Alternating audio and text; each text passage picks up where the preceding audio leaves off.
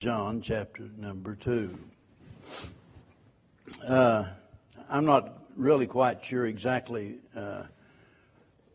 what I'm doing tonight. That's kind of a scary introduction, isn't it? If I don't know what I'm doing, you're probably wondering, what am I doing here? You know, I'd made plans. The message tonight was going to be a message entitled "What God Does at Night." What God does at night. And anyway, I've just decided I'm going to do something different. Not sure exactly what, but it'll be a bit different. You know, it seems like in every message there's always more to be said than what you have time to say. And I've been preaching long enough to know, like the old timer said many years ago, that the mind can absorb only what the seat of the britches can endure. So, you know, people don't want to sit there for hours on end, regardless of, you know, of what you say and how many different ways you say it. That finally reaches a point whenever you've said enough and you need to leave it at that. So, there were several things this morning I wanted to incorporate into the message, and didn't feel like I had time to do that. And so I want to go back to chapter number 2. And this morning I sort of had an idea that this might happen, and that's why I mentioned that probably I'll be bringing a message on chapter 2 before long, and this is sooner than I thought. But chapter number 2, verse number 23. Now, when he was in Jerusalem at the Passover and the feast day, many believed in his name when they saw the miracles which he did. But Jesus did not commit himself unto them, because he knew all men, and needed not that any should testify of man, for he knew what was in man. I want you to think tonight about bogus believers. I remember several years ago, I guess at least 2 or 3 or 4, I don't know, I preached a message about authentic Christianity. And you know, if we don't have any idea what the real thing looks like, we're not going to know whether we've got the real thing or not. And so there's good reason why, and it might have been shocking to some folks this morning when I mentioned what Billy Graham and other preachers had said about their belief of the large number of church members that have never truly been born again. But the fact of the matter is, there's good reason for them to draw that conclusion. When you look at the attitude and the behavior of people in general, and I realize that we cannot always, accurately judge one another. God knows, and if you're saved, you know whether you are or not. But we can make a big mistake of trying to judge whether so-and-so is saved or not. You know, the Bible speaks about righteous Lot. Lot was a righteous man in the sense that here's a man that was trusting in the Lord. He had no righteousness of his own, just like we don't. And he's a man that didn't have a very good record, really, whenever you look at it. And yet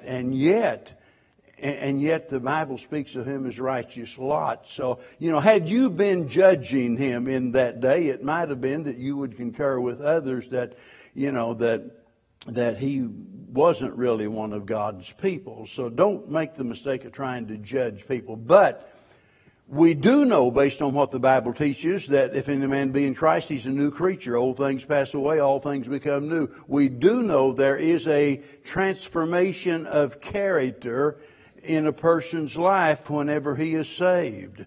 And whenever you look across the board at Christendom in general, and you see, as the surveys prove, and this has been done by numerous different people, take their survey, asking certain key questions, and the professing Christians answer almost exactly like the average person out there on the street that makes no profession of faith. In other words, there's just almost zero difference, just a small percentage point of difference between professing Christians and those that make no profession at all. So something's terribly wrong. I think we all need to realize that is a fact. Something's wrong when it's that way.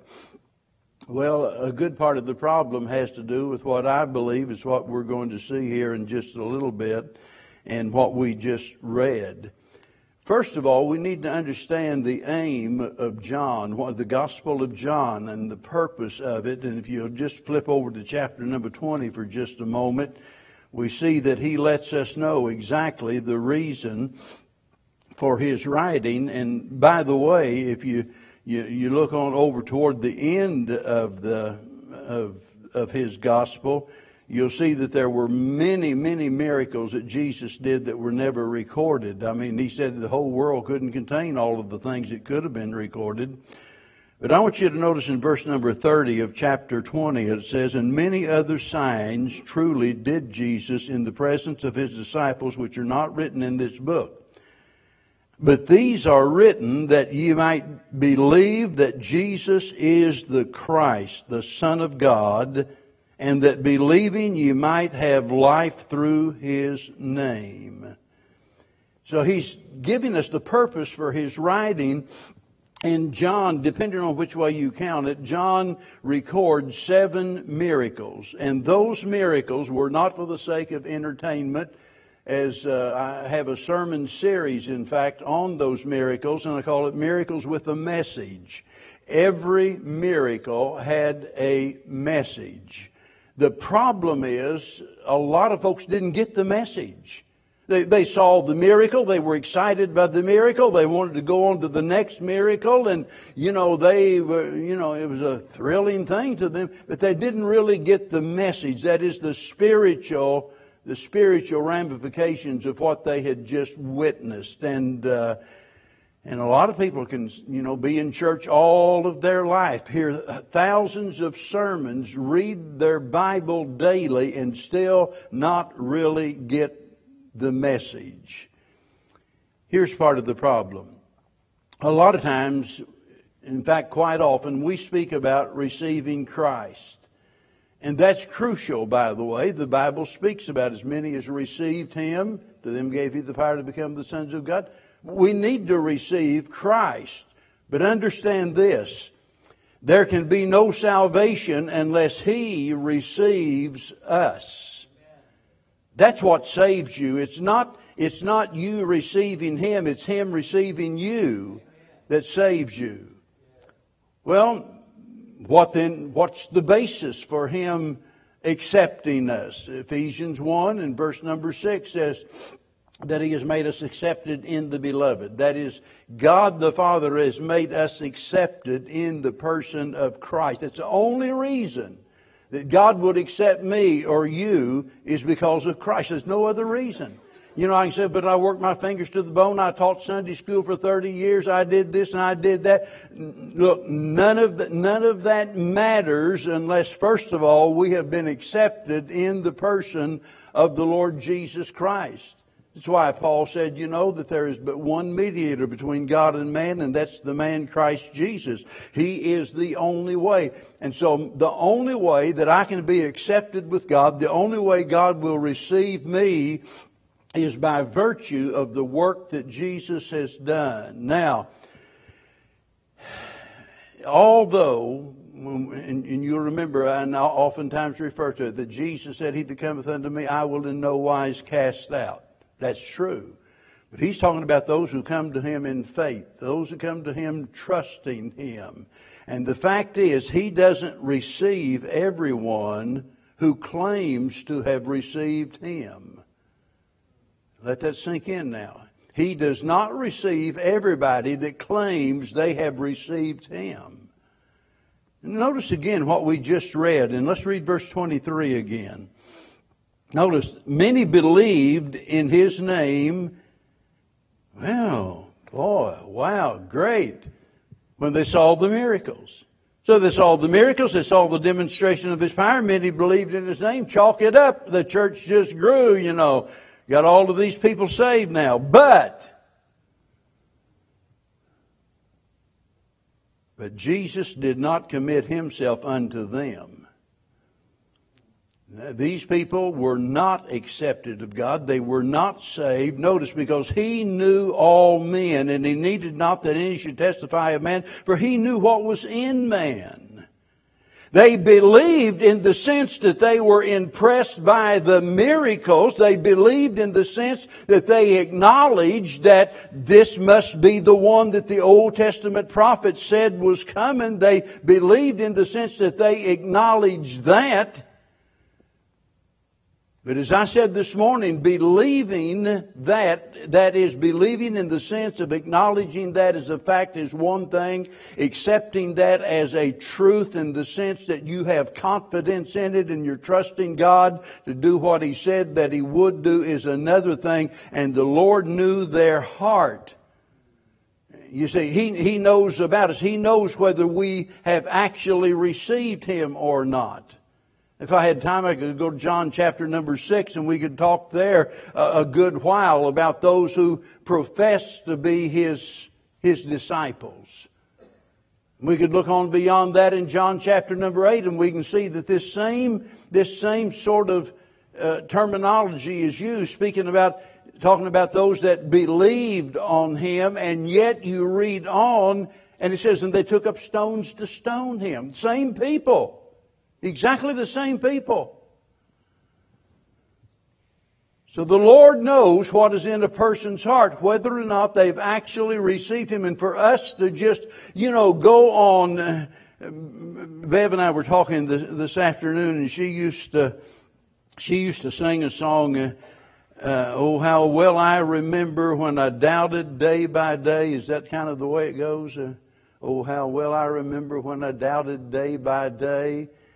And there are people that live with that nagging doubt, and what they do over and over again is to pump themselves up and try to convince themselves that I really don't need to get saved. I think I'm going to be all right, and they talk themselves into it, and then it's not a week or a few days maybe, and they're right back to square one, wondering about it. You see.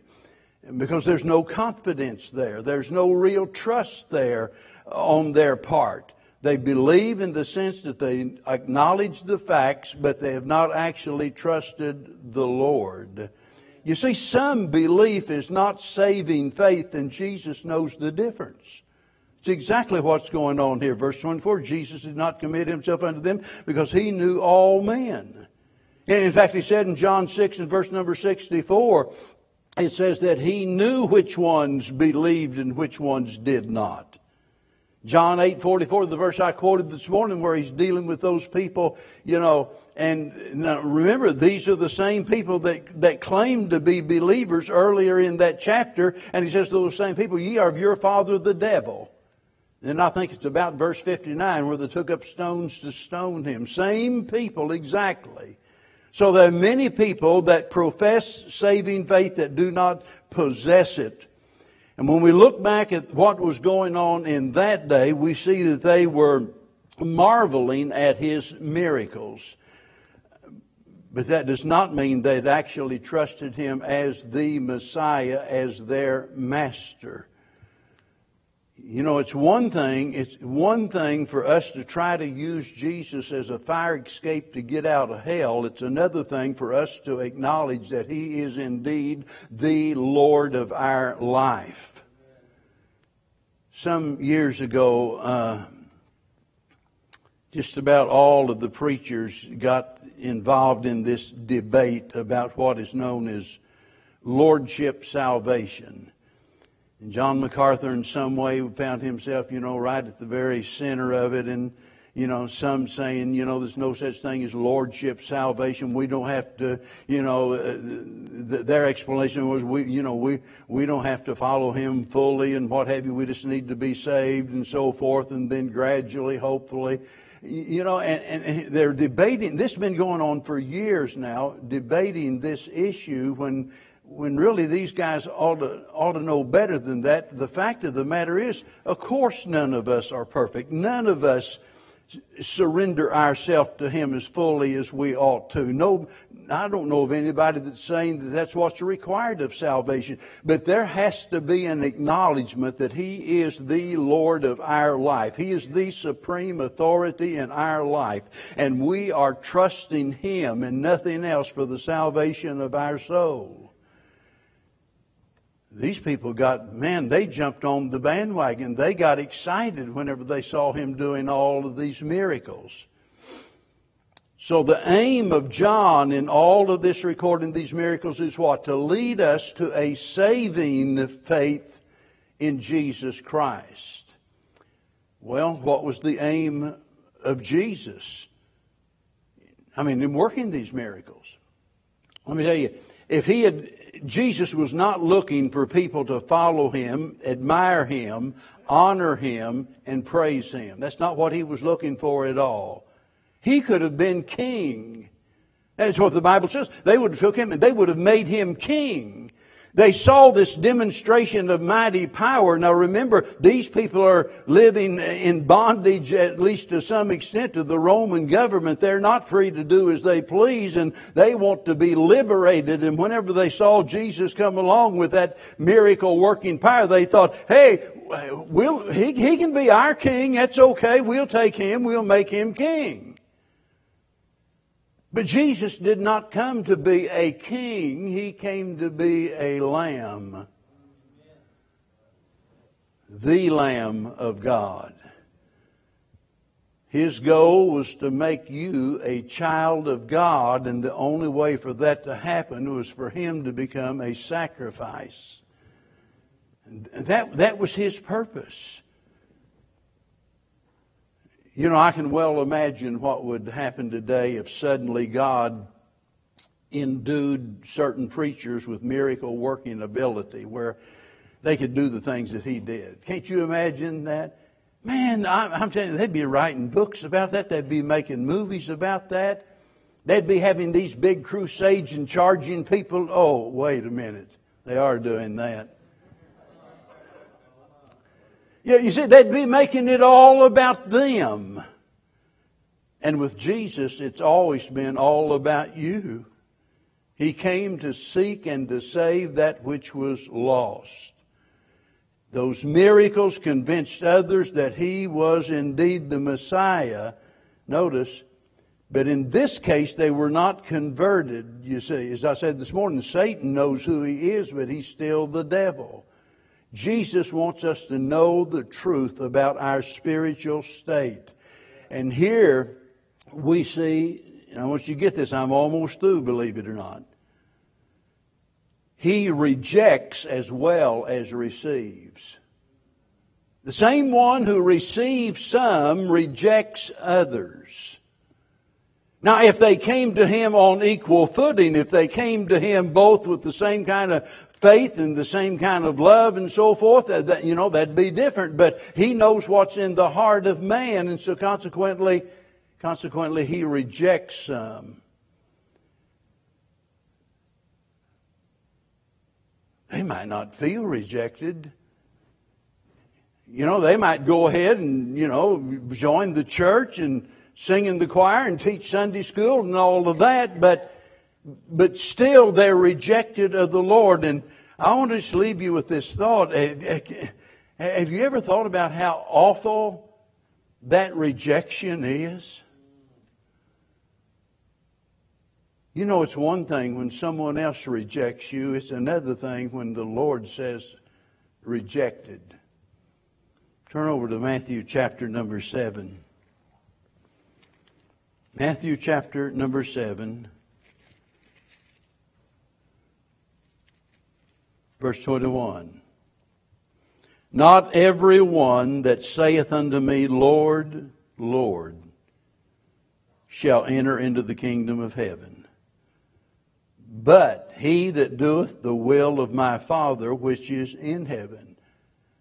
Oh, somebody says, no, wait a minute there. And that means that we're going to have to work and you have to follow the law and to do the will of the Father. Do you know what the will of the Father is? John 6:40 says the will of the Father is that we believe on Him. You see, that's the will of the Father. And he says here, not everyone that says to me, Lord, Lord, shall enter into the kingdom of heaven, but he that doeth the will of my Father. In other words, he that believes on me. Many, now get this, many, not just a few, but many will say to me in that day, Lord, Lord, have we not... Let me stop there a minute. I want you to get this. Many, and they're saying, Lord, Lord. So these are not people that are a part of some religion that does not recognize Christ. This great multitude of people is made up of people that as we would say, profess to be Christians. Because you're not going to get a Buddhist to call him Lord, Lord. Or a Muslim, they're not going to call him Lord, Lord in the strictest sense. Not everyone that calls me Lord, Lord, notice, shall enter the kingdom of God. And they're going to say, Lord, Lord, have we not prophesied in Thy name? That's that name above every name, the name of the Lord Jesus Christ. We've prophesied in Your name, and in Thy name we have cast out devils, and in Thy name done many wonderful works. Wow, what a record! Think about it. Prophesying, casting out devils, done many wonderful works. If I wanted to really irritate some folks, I could attach a denomination to that record. I don't know anybody that claims to be a Baptist that says, that we're prophesying today, that we have the gift of prophecy. We don't believe that. There's only basically a couple of groups that believe that. And casting out devils. You see what I'm saying? And these people are making those claims. Just like there are folks today making claims that they still are in possession of the spiritual gifts that once existed during the apostolic times before the completion of the Bible. Now, all of those were valid gifts back then, but not now. Whether there be tongues, they shall cease, and prophecy shall cease. The Bible tells us that those things came to an end. But these people come to Him and they say, we've done all of that. And we've done it all in Your name. And then this. And then will I profess unto them, I never knew you. I never knew you. You claim to know me, but I never knew you. You claim you've received me, but I've not received you. I never knew you. Notice, depart from me, ye that work iniquity. Think about that phrase, depart from me. And this is an eternal departure. Depart from me. The most glorious thing about heaven is Jesus. The most horrible thing about hell is not the fire, not the brimstone, not the company. The worst thing about hell is that you're going to be separated from God. And He says to these people that made these claims, depart from me, for I never knew you. He didn't say, I used to know you and you backslid and then I forgot, He said, I never knew you. We never had a relationship. And that's why I said this morning that I believe with all of my heart that in our churches across the land, we have a crisis today, and it's a crisis that seems to me like it seems to me like most people don't want to deal with it. We'd rather entertain people and so forth than we would to just keep hammering away at the gospel of Christ. That's why I said we need more preaching of the gospel and not less of it. And certainly anybody that's truly been born again, what better news could you hear than to hear about the gospel? I'd given a lot of thought about preaching a message sometime today about a message concerning the blood of Christ, and I'll get to that in a few weeks maybe, but I tell you, whenever we stop preaching about the blood and about the cross and so forth, and it's all downhill. Because regardless of what else we do, we're never going to, prosper as God wants us to prosper as a church, unless souls are being saved, and they're not going to be saved without the preaching of the gospel. And think about how selfish it would be for those of us that are saved. Let's suppose that 95% of us are saved. Let's do that. I don't know what we had this morning. We've been having about 2:30, 2:40, something like that on Sunday morning.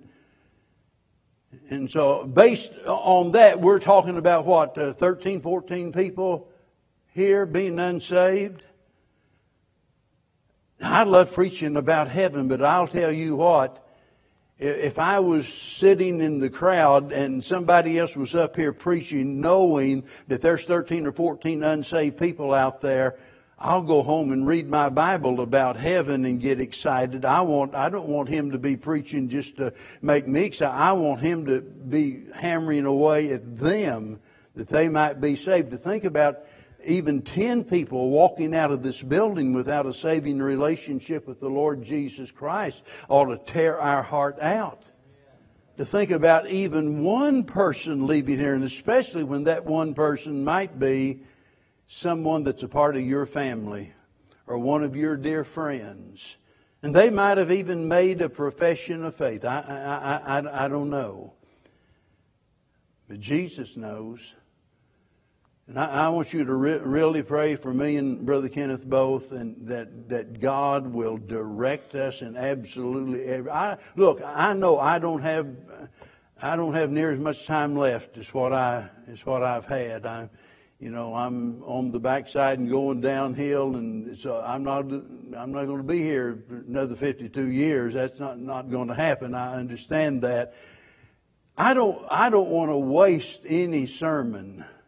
I don't want to waste any service. I want every one of them to count in some way. And God help me to never be guilty of just getting up and preaching something. I want to preach whatever something it is that He wants me to preach. And so I've so desperately wanted to make this a part of the message this morning. And I thought to myself, they're going to feel like they haven't even heard a sermon tonight. That's all right. I don't care how you feel. That doesn't make any difference. This is stuff we need to think about. This stuff we need to know. And there just might be somebody else here tonight that's in need of salvation. And maybe this will make them examine their heart and think about their life and consider the fact that only Christ is ever going to meet that longing that's in your soul. Don't go away without Jesus. That's what I'm trying to say. Tim, come on, and we're going to sing a verse of invitation. Lisa, if you would, please. And let's all stand together. And might be, I don't know, might be you went home this morning and you've been thinking about Julie's experience, and maybe you got home and thought about, I'm so glad that she got saved, and this is the very thing maybe I've been wrestling with. And tonight you need to do something about it. Don't keep putting it off, whatever you do. What page are we going to sing? 210. All right. Let's lift our voice together in song. I hear the Savior say, thy strength indeed is small. Child of weakness, watch and pray. Find in me thine all in all. Jesus made it all. All to Him I owe. Sin has left a prison stain.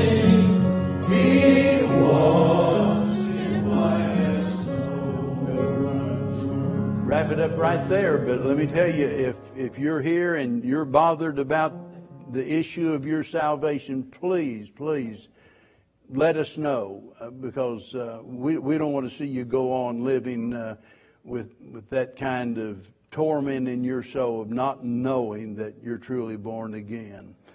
I've been asked to make an announcement, and we have all been invited to a party. It so happens that this is Rick Morse's birthday, and we're going to sing, we're going to sing Happy Birthday, and right after that have prayer and thank the Lord for the food, and then we're going to be dismissed. And please let him and his family get over there first. Don't push him out of the way or anything like that. It's his birthday, amen. And if you're here, yes. Sherry Farr and Ari's birthday is the same. It's actually Tuesday. Oh, really? I think she's Sherry Farr. All right, we'll get both of you. All right, y'all ready? Here we go. Happy birthday to you. Happy birthday to you too. Happy birthday, God bless you. Happy birthday to you. Amen. Amen. Don't ever take that lightly. Think about it. The gift of life. Wow, that's a precious gift that God has given to us, and we surely don't want to waste it, do we? Well, we're going to. Any last word? Anything I'm missing? Yeah. All right. The same type of message you preached tonight was what finally convinced me of my lost condition. I made a false profession. Thought I was saved, and pastor his comment was, and I've said it before, was you don't have to remember the day, the week, the month, or even the year you got saved, but you better remember a time when your life took on a change. Yes. And that's when Satan lost his argument with me. Amen. I knew I was lost. Amen. Awesome. Good testimony. That's amen. And so I know a lot of times people wrestle with this issue for a long time. And let me encourage you, settle it as quick as you can. Brother Kenneth? I just want to say I'm so thankful for how the Lord continues to bless our church. And I talk to so many of you, and I don't know if he knows, but the members of this church appreciate you so much, and I'm very thankful to be under the example of someone that preaches what God lays on their heart. And I just can't express my thankfulness enough for you. Amen. I love you. Thank you. I love you too.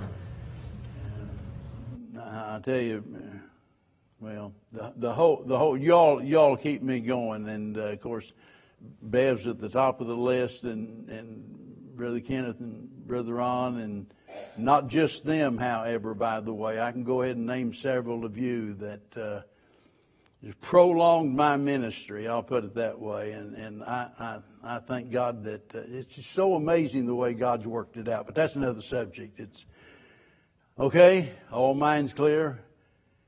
Okay, Brother Wesley, would you lead us in prayer and